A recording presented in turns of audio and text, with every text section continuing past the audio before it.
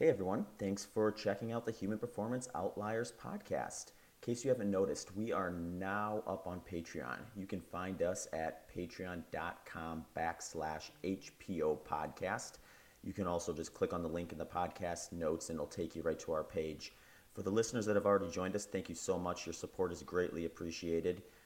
We have some pretty cool goodies that we're rolling out for the Patreon supporters, including a front of the line Q&A, some early podcast release options, as well as the chance to even join the show. So please consider checking out that page if you haven't yet. Also, if you do listen to us on a podcast hosting site, if you have the option, please consider subscribing. By subscribing, you'll get the most up-to-date episode as soon as it's released. Thank you very much and enjoy the show. I think is recording. So I just want to say thank you so much. It's a pleasure to have you on.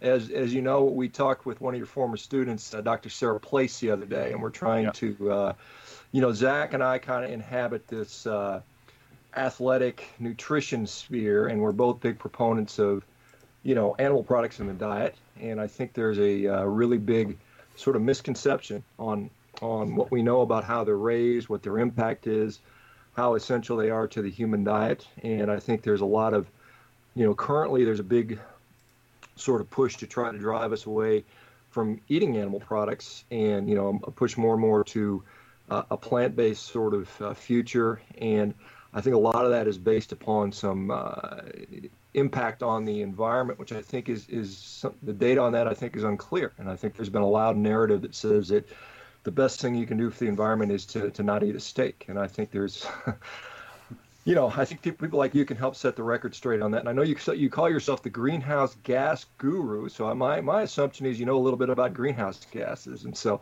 can you just kind of tell us a little bit about your background, what you've been studying, and then we can kind of get into some of these topics and hopefully clear some of the confusion up, or at least give people some more data to use when they make their decisions. Yeah, maybe we first introduce ourselves really quickly. So my name is Frank Mittlöhner, and Zach, who is Zach? Zach here. You are Zach. And what's your last name? Bitter? Bitter, okay. And where are you? Where are you located? I'm actually in Phoenix, but I was actually in Davis for about a year and then Sacramento for a year and a half, so I was kind of in your neck of the woods for a while. Okay, all right. And you are? I'm actually in Southern California in Orange County, and okay. But from all the places, I was actually born in what I'm guessing is your home country, Germany. Oh, you were, okay.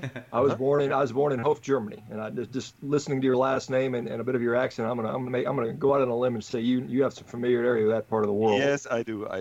Yeah, I'm a native from Germany, and when I was 27, I moved from Germany to Texas, where I did my PhD, and then came to California in 2002, and I'm a professor and air quality specialist in the Department of Animal Science.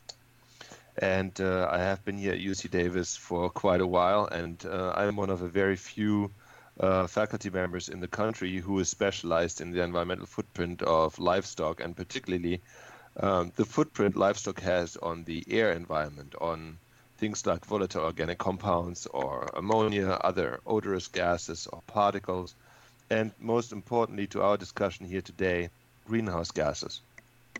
Absolutely. I'm glad we have you on here because there's not that many people that really, I think, understand that. We have a lot of information that's given to us via sort of documentary films, and sometimes those are agenda driven, and I don't think the people that really make those have such a deep understanding about. Where in Texas were you? What university were you at?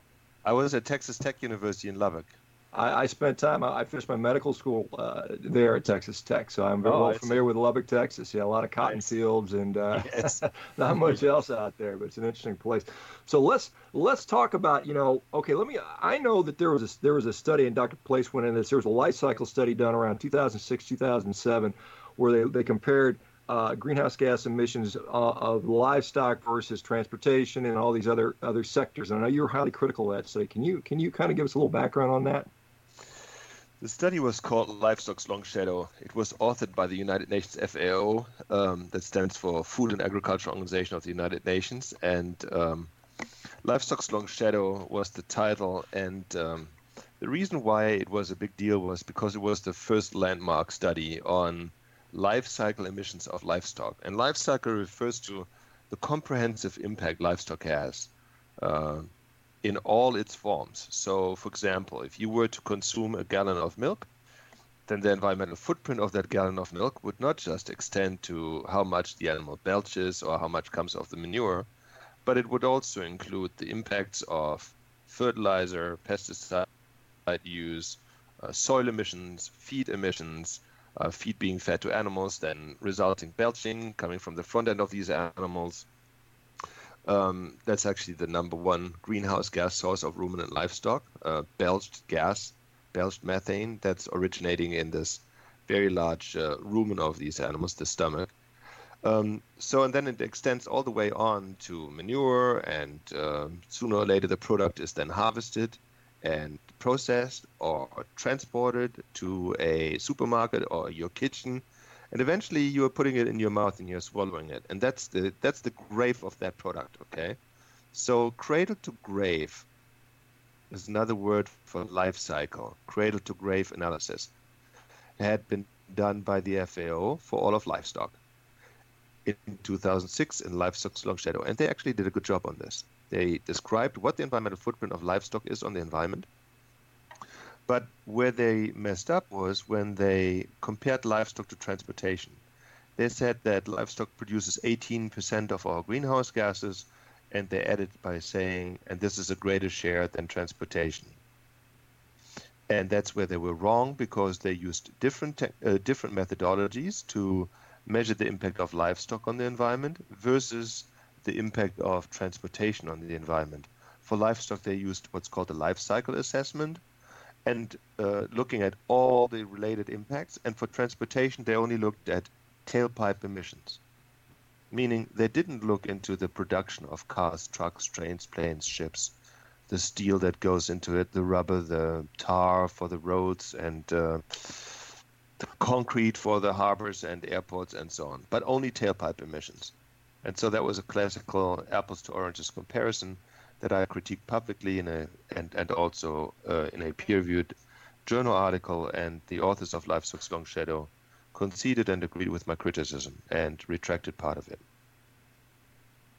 So just to sort of follow up on that, if we were to compare tailpipe to tailpipe, or cow belching and manure production, exclusively looked at that data versus the tailpipe auto emission or transportation emissions, what kind of numbers might we be looking at? Has that calculation been done, or do we have an idea where we could put things in a better perspective? So the question then becomes, your question is a very important one. The question then becomes, at what scale are we making these comparisons?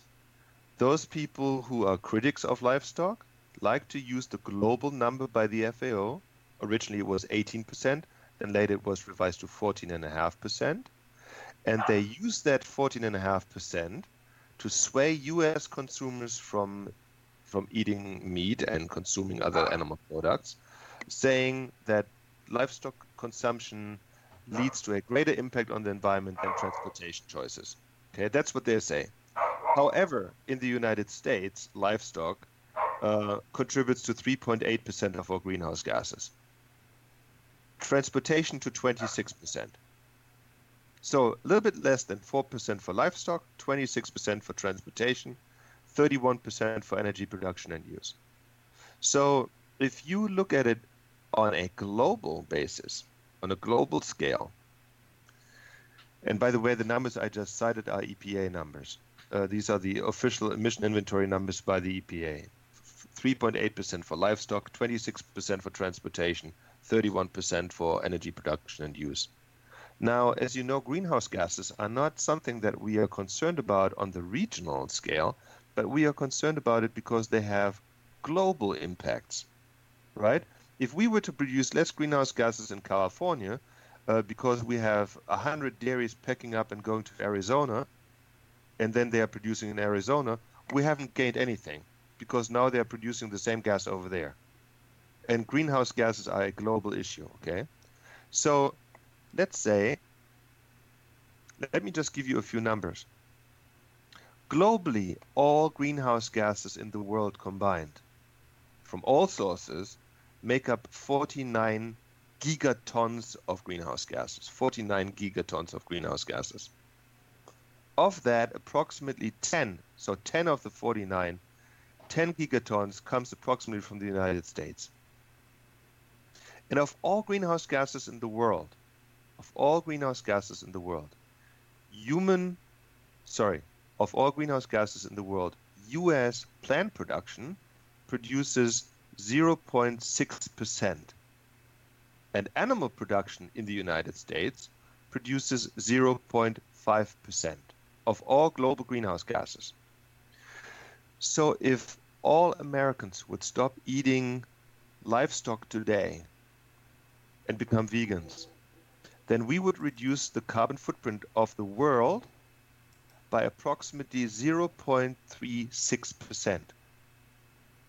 So, and people are wondering, what kind of a holistic effect would it be if we were to change our diets? For example, at Johns Hopkins Center for Livable Future, they have the so-called Meatless Monday movement, or they established it, and they are claiming that a Meatless Monday would have a profound impact on our nation's or the world's carbon footprint. I think that this is misleading and this is misguided, and it leads us to a wrong path for solution, because by far the greatest impact of human activity on greenhouse gases is through the use of fossil fuel. They know it. The makers of plant-based alternatives to meat know it. The critics of animal agriculture, they all know it. But they like to mislead the public by using global numbers that totally distort the impact livestock has on ecosystems here or anywhere. Let me, because the global numbers, I don't think we can totally discount the global numbers, because someone sitting in Right. Ecuador is still going to be impacted by what's going on in China or India or something like that. And so how do we address the fact that there is, a greater contribution in global numbers? I know if the rest of the world were to adopt, say, U.S. efficiency practices, then those numbers would dramatically reduce. But again, that's not necessarily doable in all cases, just because the infrastructure is not there, and perhaps the geographic, realities. We have relatively large pastured areas in the United States. Some parts of the world don't have that. Rainfall numbers are different. There's a whole bunch of things that go into that. But how do we sort of come to terms with the fact that there are issues with livestock production in other parts of the world, assuming we're going to use the U.S. as a model? And there's a lot of criticism about the U.S. system. I know there's a lot of people that are heavily critical about the fact that we feed our animals grain. I think there's a lot of misconception regarding that, and hopefully we can go into that a little bit. But what do we do about the people that are saying, in Brazil, they're chopping down a bunch of the Amazon because Brazil's not as efficient at producing cattle? They have twice as many cattle as the U.S. does, and still they put out less beef production than we do. So how do we address those issues? Because people are going to say the number one cause of deforestation, particularly in the southern hemisphere, is livestock production. So what do you have to say regarding that, if you can? So first of all, I by no means want to disregard the impact livestock has on the environment, particularly in those countries that are less efficient. Let me give you a few examples. In the United States, we produce about 22 to 25,000 pounds of milk per cow per year. 22 to 25,000 pounds of milk per cow per year. In Mexico, it takes about 4 to 5 times the number of cows to produce the same amount of milk as one cow here. In India, it takes 20 times the number of cows to produce the same amount of milk as one cow here. So what I'm telling you is that there are vast differences in efficiencies in livestock production around the world. It's basically a comparison, just to drive it home, between what we did here in the United States in the 1950s versus what we do today. In the 1950s, we used to have 25 million dairy cows in the United States. 25. Today we have 9 million dairy cows. So much fewer dairy cows, but this much smaller herd produces 60% more milk. That's a profound difference in efficiency, and it directly relates to environmental impact. So, for example, just to drive home an analogy to your listeners, if you're concerned about vehicle emissions, you know that there are vehicles that are very fuel efficient and others that are gas guzzlers.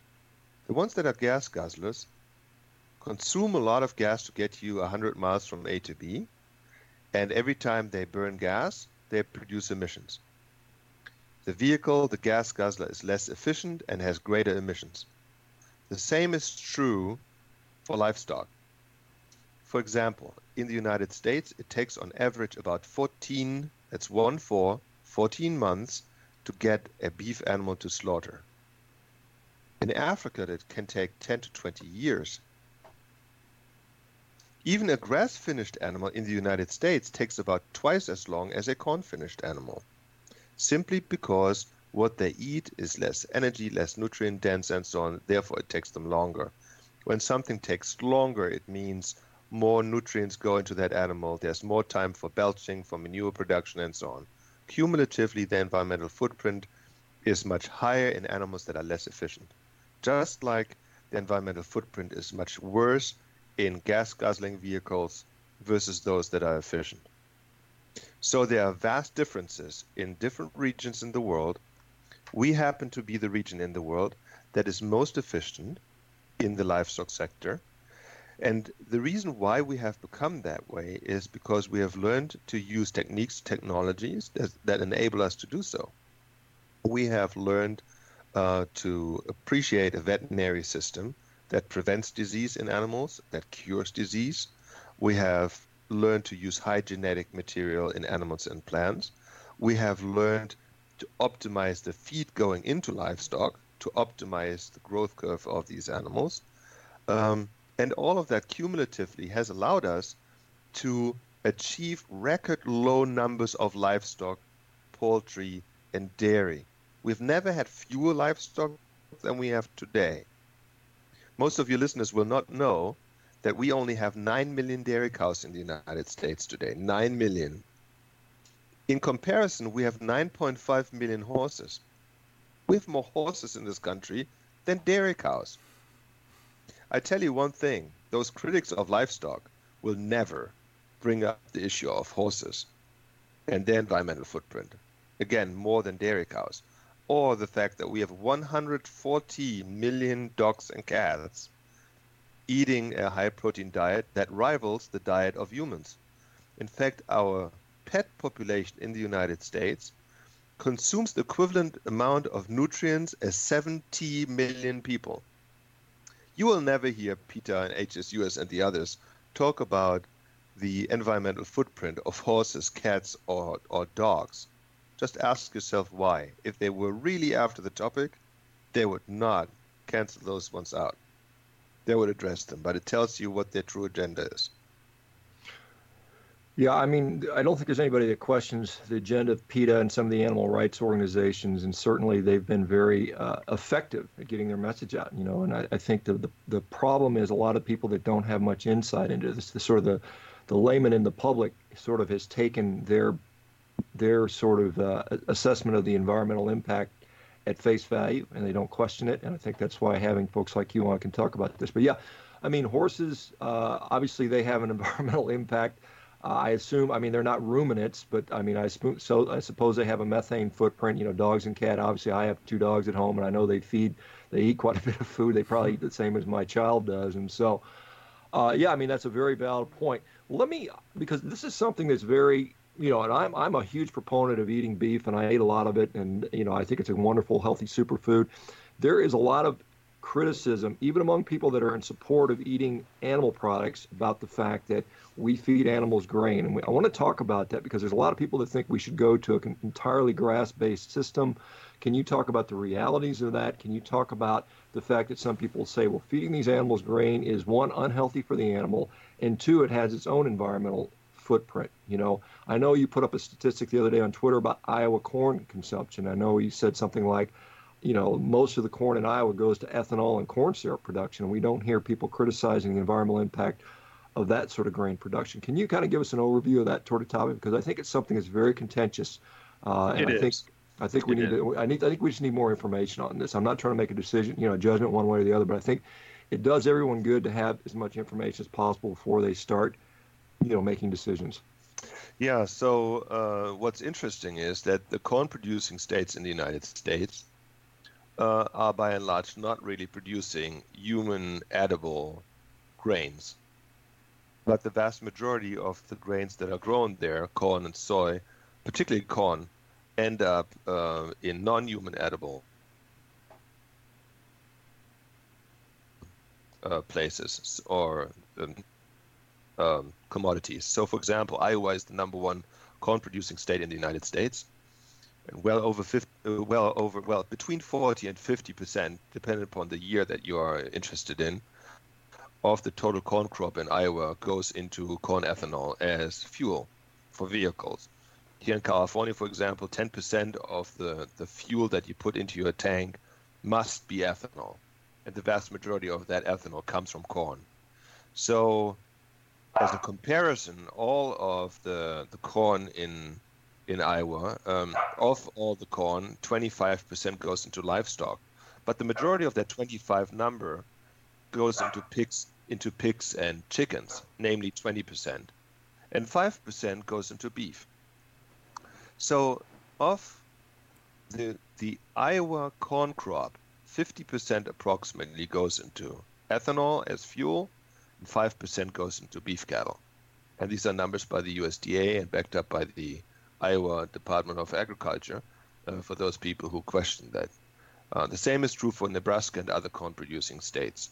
So, in my opinion, the criticism of feeding corn is an ill-advised one. Now, there are people who say, well, but one of the byproducts of ethanol production are distillers grains, and they are fed to cattle. And I say, well, thank God there are ruminant animals, because if there weren't ruminant animals like cattle, then what would you do with these waste products of ethanol production? You would put them on a waste dump. That can't be your true opinion, can it? Now, let me tell you another part of the story. Now, first of all, I am a big proponent of using ruminant livestock in agriculture. Oftentimes, people say the following. They say 70% of all agricultural land is used for livestock, and that's wrong. All of you have heard that. Well, that number is not incorrect, but it leaves out something very important.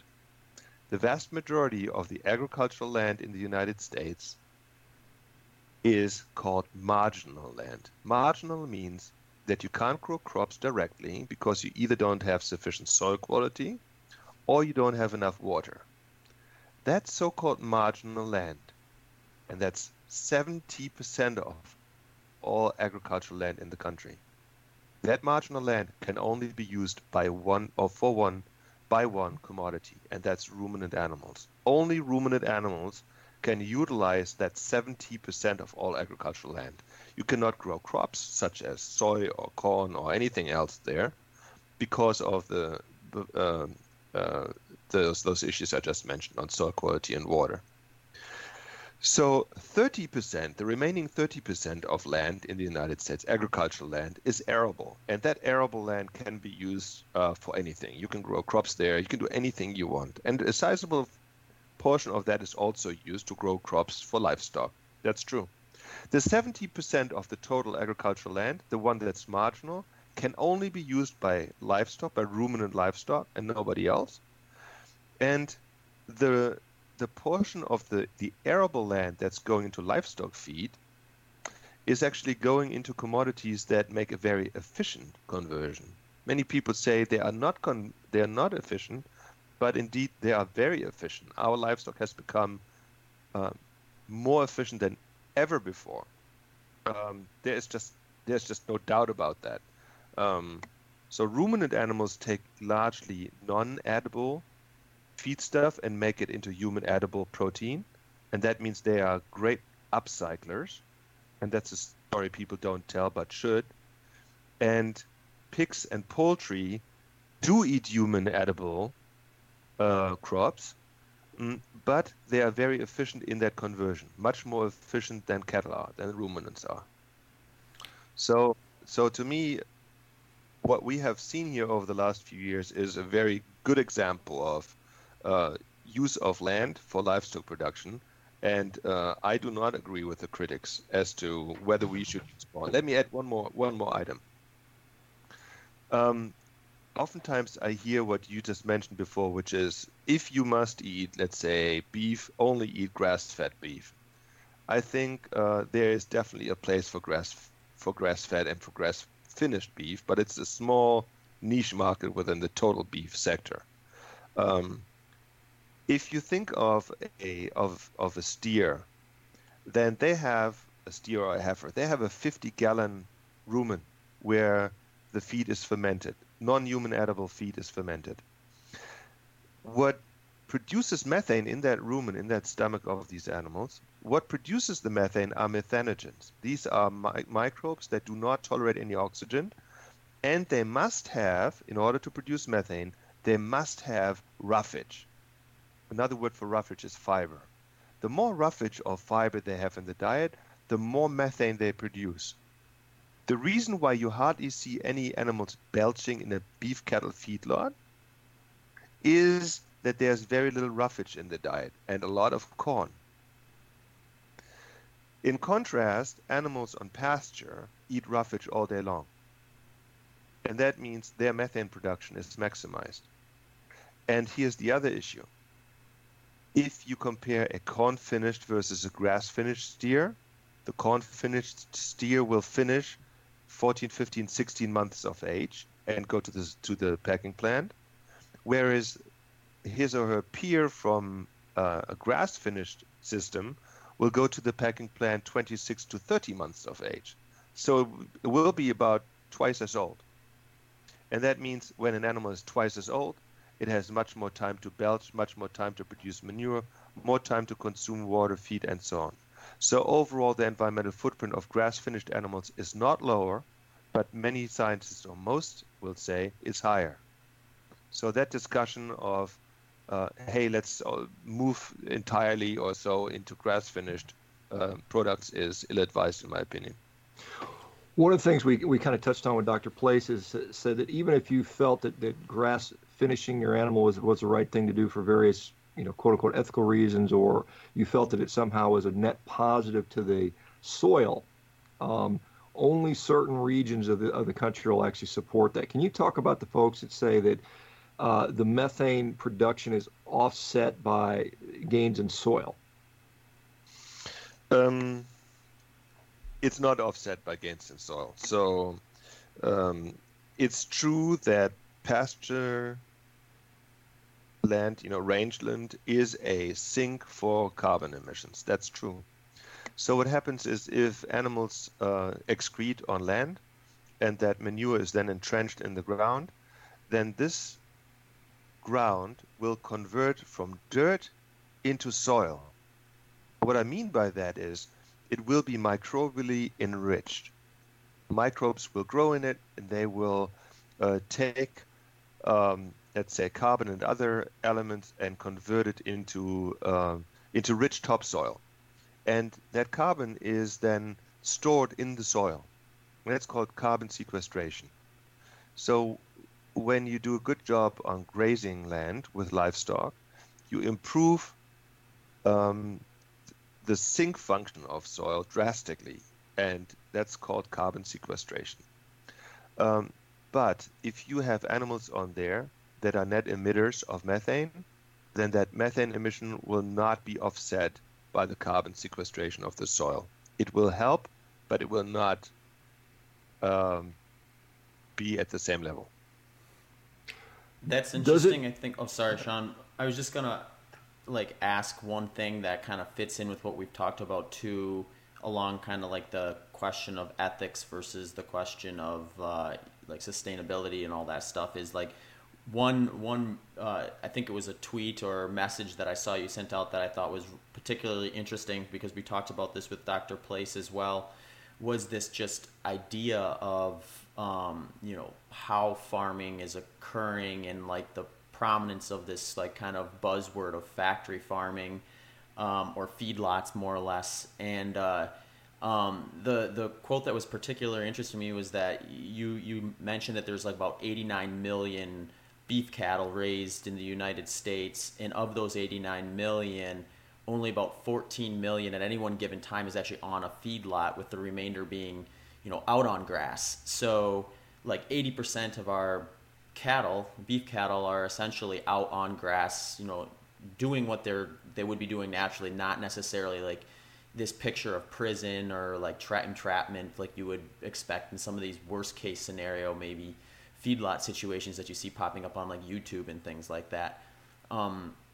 Is that something that is very well calculated, or something that is like is being looked at in terms of I guess the efficiency of the whole system? Like is that number where you think it needs to be, or is that something that is like needs to be addressed even more, just from what you just mentioned with the offset of carbon and that sort of thing? So the majority of or many of the people who publish along the lines of emissions from livestock make one big mistake. And that mistake is that they say the vast majority of beef in the United States is corn finished. And so they say we have 90 million approximately beef cattle, the vast majority are corn finished, and so they take an emission factor per animal and multiply it by 90 million. And that is total baloney, because the vast majority of beef animals are in a support function of those animals that actually are finished in feedlots.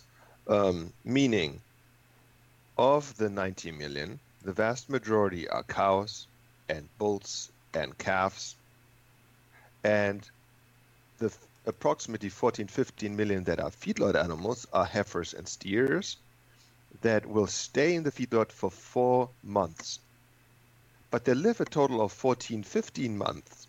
So even the ones that go through feedlots will have spent at least 2/3 of their lifetime on pasture before they go into the feedlot.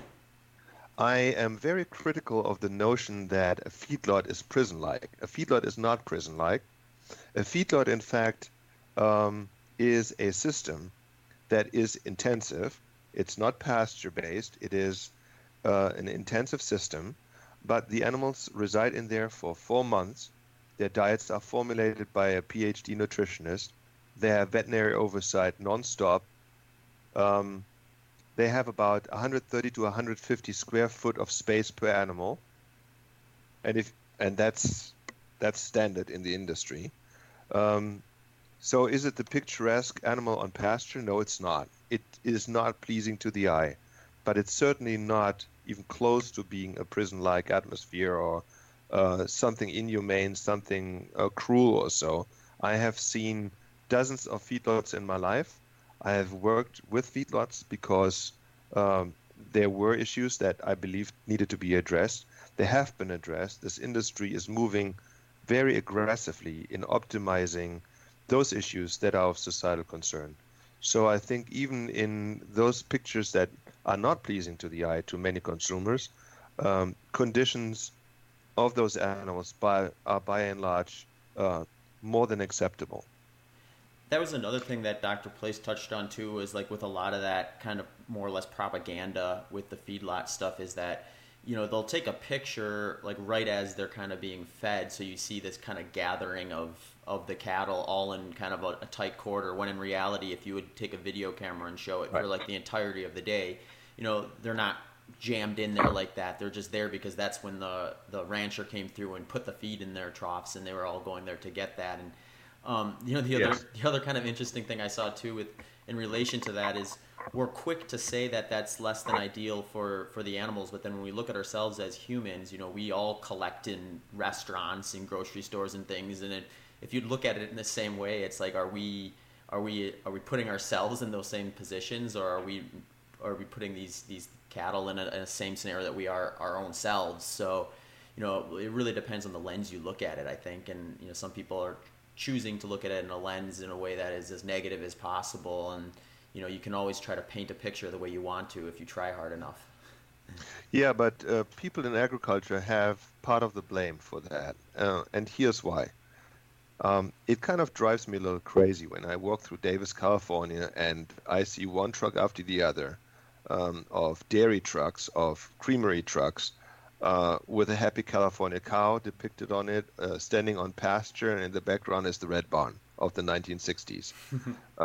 This is the picture that is being painted for the public of this picturesque and romantic and humanized environment of animals that are human-like. Okay, they're having a good old time, they're talking to each other, they're making fun of the nearby sheep and so on. I think it's a big mistake. I think it's a big mistake. These are not our pets, these are not our family members, they are animals that produce food that we consume, or they themselves become food that we consume. They are not our buddies, they're not our friends, they are animals that will end up on our plate one way or the other. We must stop romanticizing, in my opinion, livestock, because what we are raising there is food and not a buddy. Now, the reason why I'm saying this is because I teach hundreds of students here. We have 1,500 students in animal science here at UC Davis, and they all go through my classes.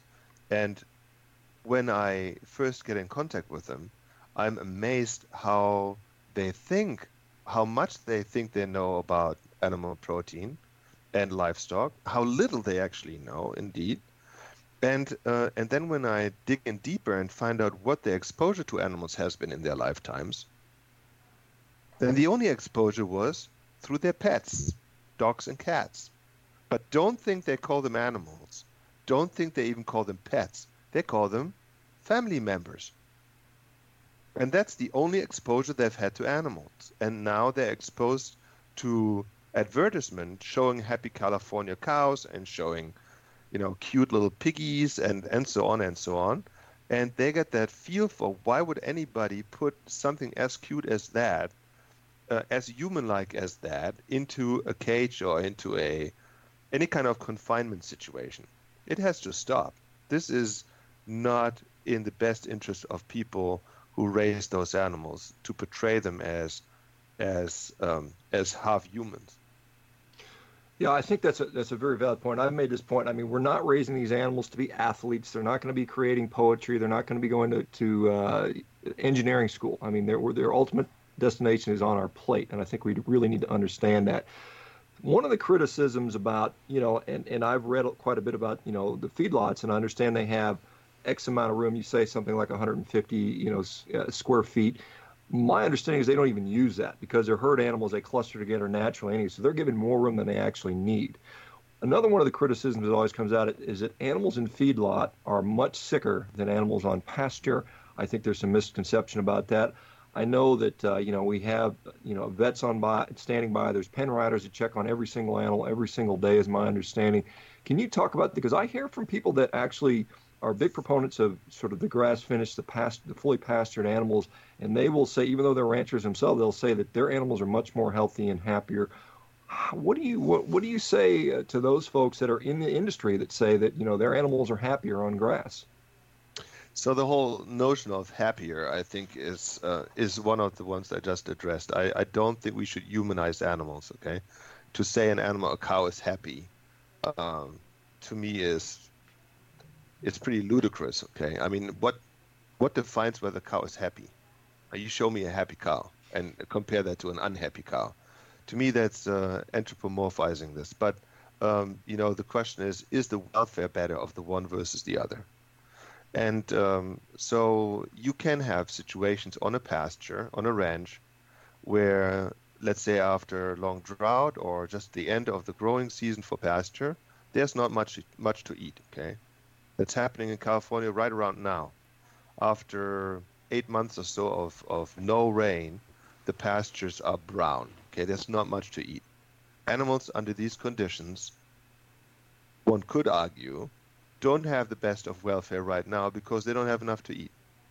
Oftentimes they need to walk long distances to get to a watering hole. Well, some people would say that's not great. Oftentimes they won't be seen by a veterinarian or ever in a long time.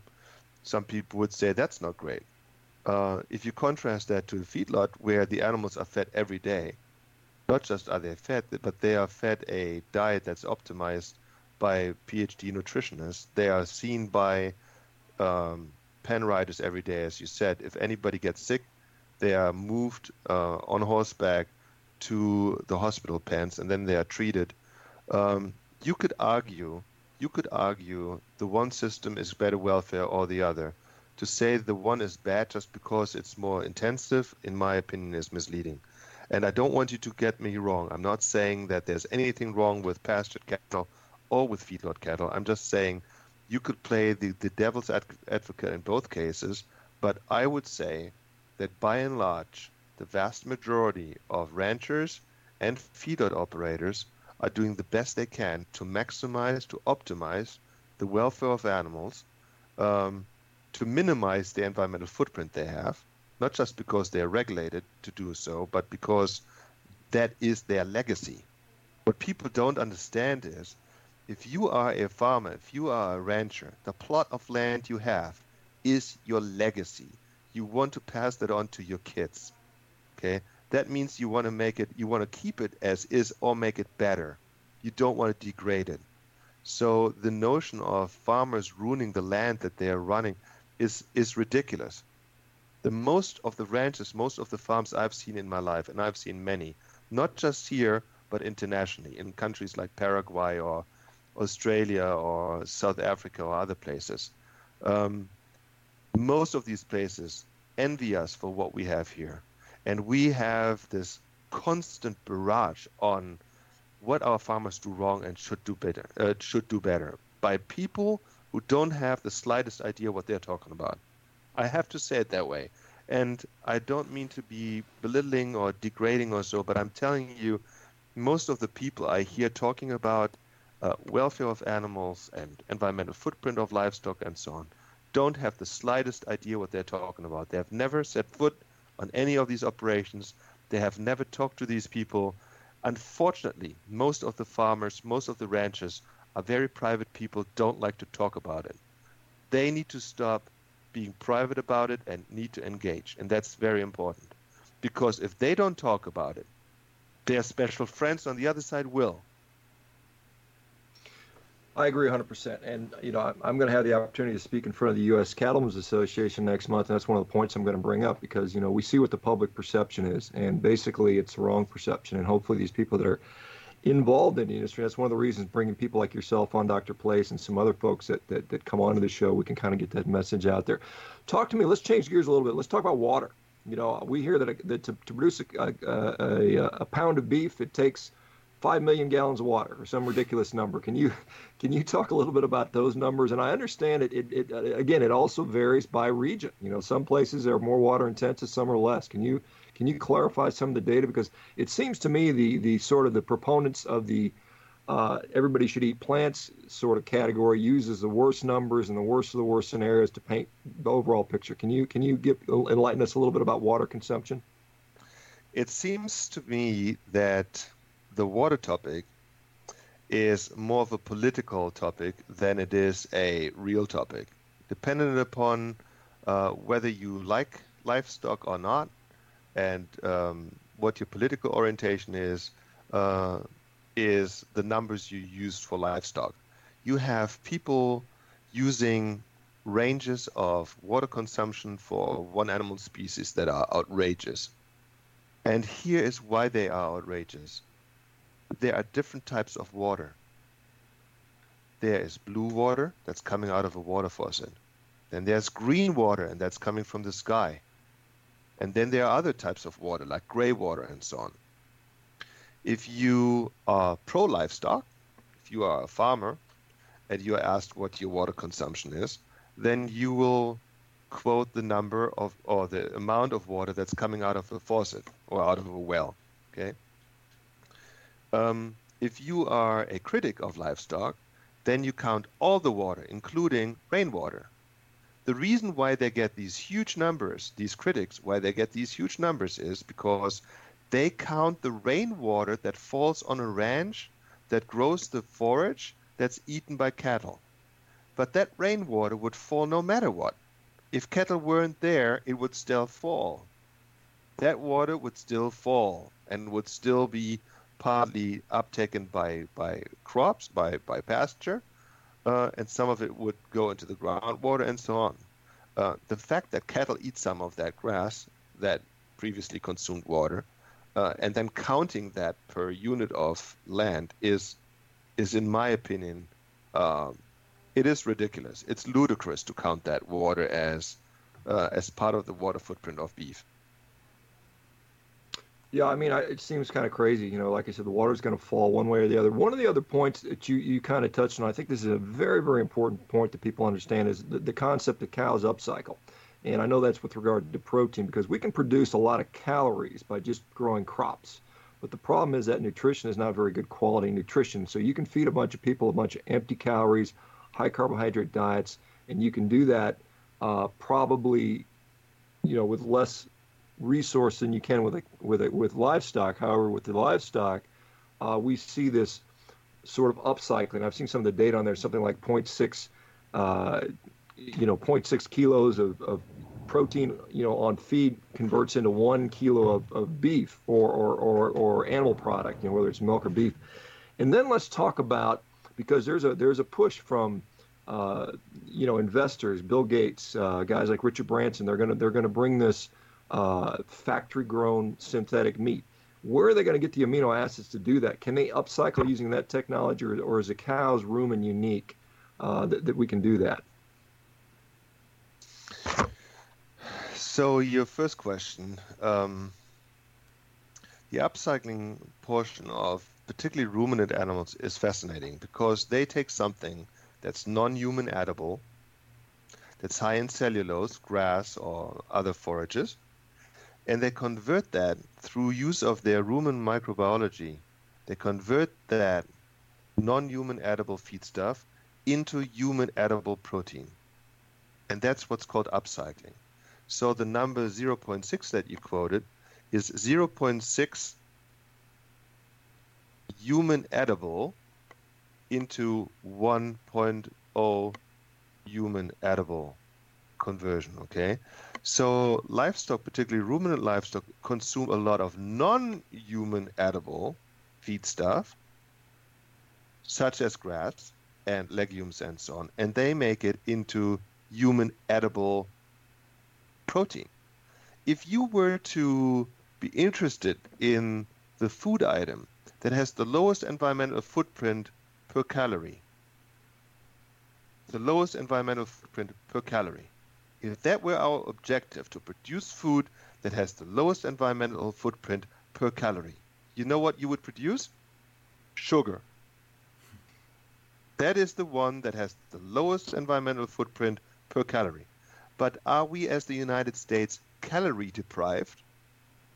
No, we certainly not. In fact, we have an overabundance of calories.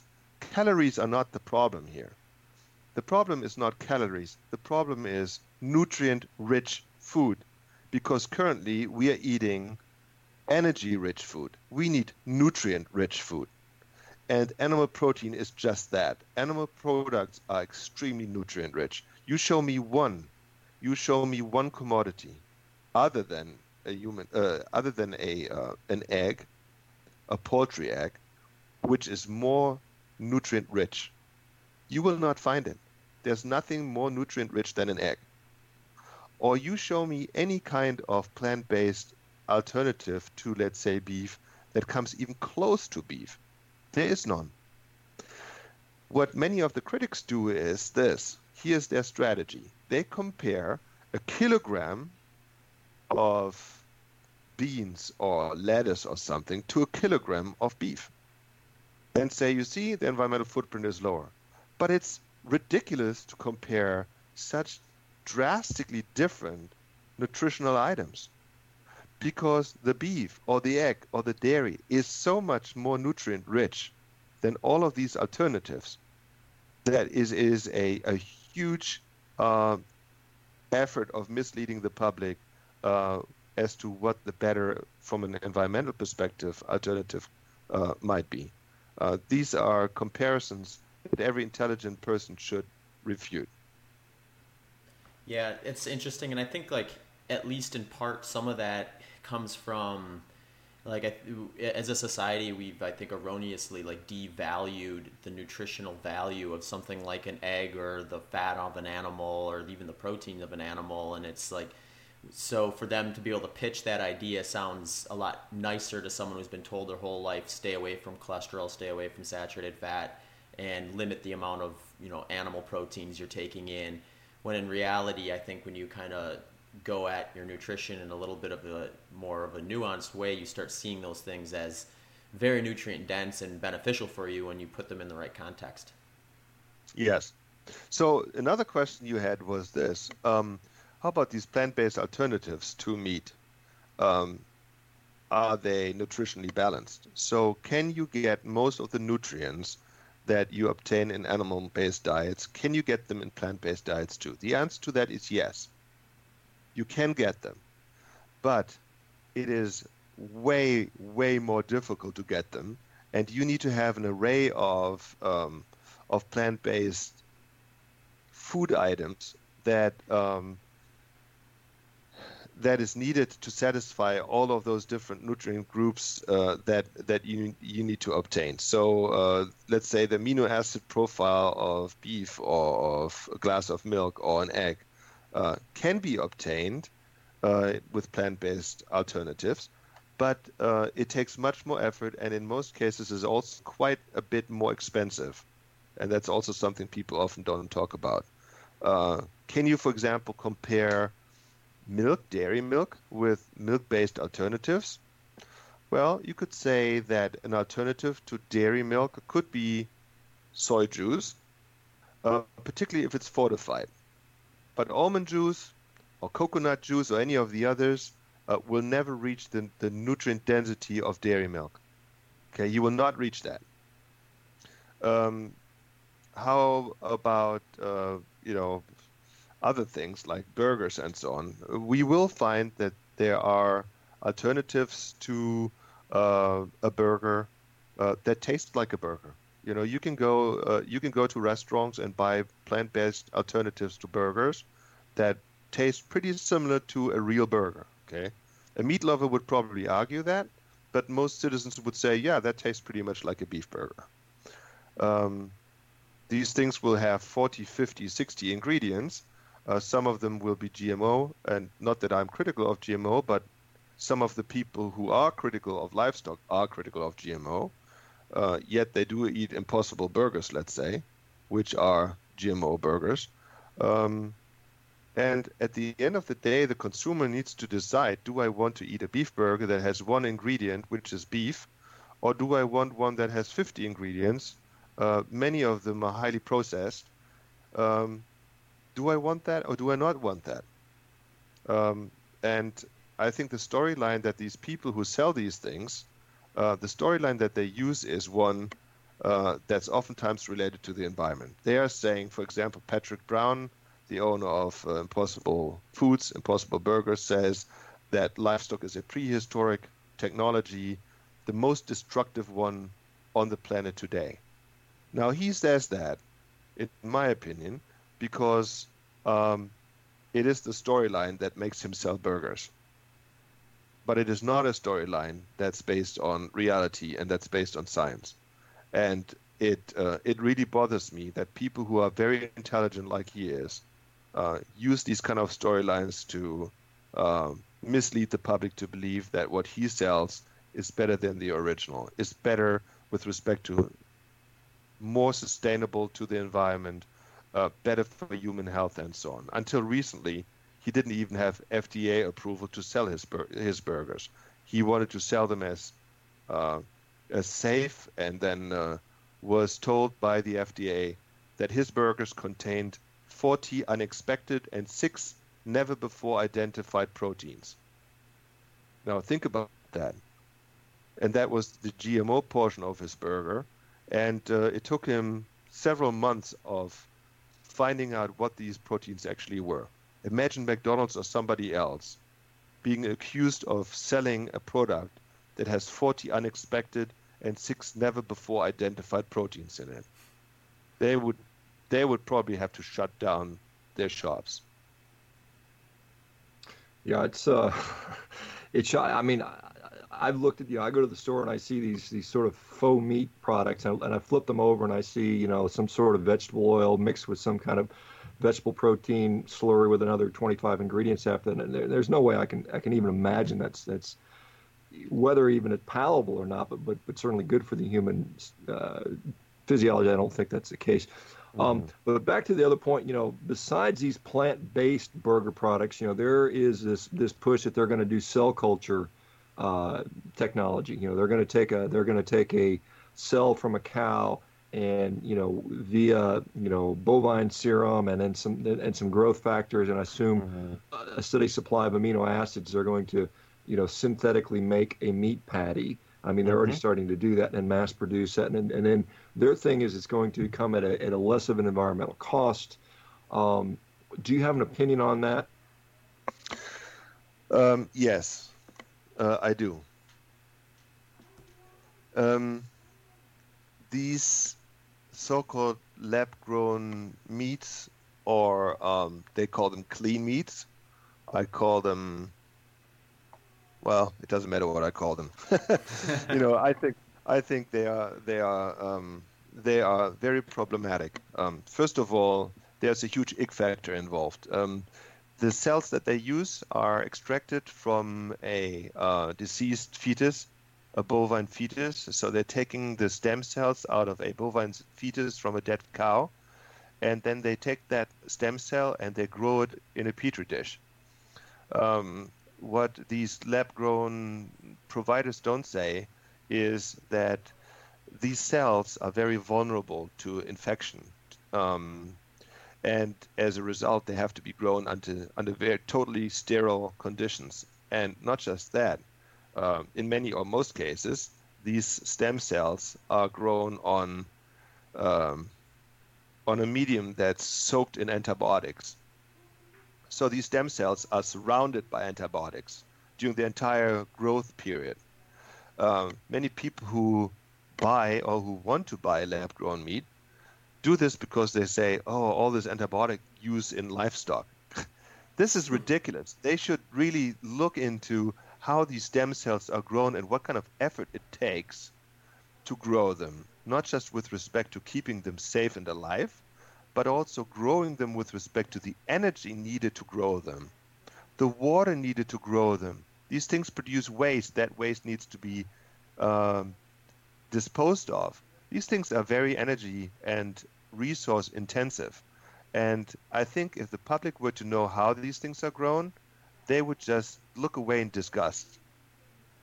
But it hasn't happened yet that anybody pulled the pens down of these people producing that stuff, or else there wouldn't be that discussion. Because I can put up with a lot, but when I see how that stuff's done, I just get disgusted. And how anybody can say that that is more sustainable for human health or planet health is beyond me. The only explanation I have is that people just don't know. I think that's a recurring thing. Dr. Mitloehner, we got to respect your time. I know you have to go. It's been gracious for you to give us this time. Hopefully, maybe we can get you back on down the road, because I think this is an ongoing discussion that needs to be had. I think there's so much education we need to do, and I know Zach and I are trying to do our part to sort of make that happen. Where can people find you? I know you're recently new to Twitter, and I've been enjoying some of your tweets. Is there a way for people to get a hold of you if they have more questions?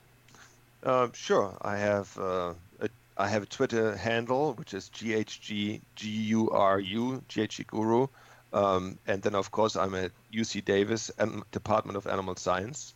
My email is fmmitloehner@ucdavis.edu. Zach, anything last? Thank you so much. Yeah, that's great. Thank you so much for coming on the show, and we will link some of that stuff to our show notes so some of our listeners can come follow you on Twitter and other spots. But yeah, like Sean said, we'd love to have you back on down the road. But until then, keep doing what you're doing. Thank you. Good luck to you guys. Thank you. Okay, appreciate it. Thank you. Man. Hey folks, thank you for tuning in to the Human Performance Outliers podcast. We are very excited to have ButcherBox sponsoring the show. A ButcherBox subscription plan that will send you meat. So it's a real kind of hassle-free, don't have to go to the grocery store type of approach that gets you high-quality meat right to your door.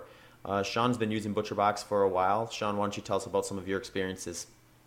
Yeah, I mean, I've been, basically mostly just going with their custom boxes. I've been going with ribeyes and New York strip steaks. They're all grass-finished, antibiotic-free, hormone-free. They're actually pretty decently marbled for a grass-finished product. I've been enjoying it. Lately, I've been throwing it in the sous vide and then reverse searing or then searing it up in a cast iron pan. That's been pretty darn tasty. I've enjoyed it. The consistency I found on pretty much every single steak has been very high, very good and very high. Flavor's been good, and I really enjoyed it. I think looking around at some of the other competitors and some of the other grass finished products that you might get in the store, this is actually a fair bit more economical, and so I think it's a good value, good quality, and a very enjoyable, flavorful way to get your steaks. Awesome. Yeah, and folks, if you want to support the show, go over to ButcherBox, get yourself an order of some high-quality meat, and type in the promo code HPO, and you'll get a discount as well as some free bacon, and you can eat that meat knowing that you help keep this podcast going. Thanks again. Back to the show. Hey, folks. Thanks again for tuning in to the Human Performance Outliers podcast. Just a couple quick notes before you leave. If you'd like to get in touch with us, you can find us at hpopodcast@gmail.com. That's hpopodcast@gmail.com. We're both also on social media. On Twitter, you can find me at zbitter. That's at ZBITTER.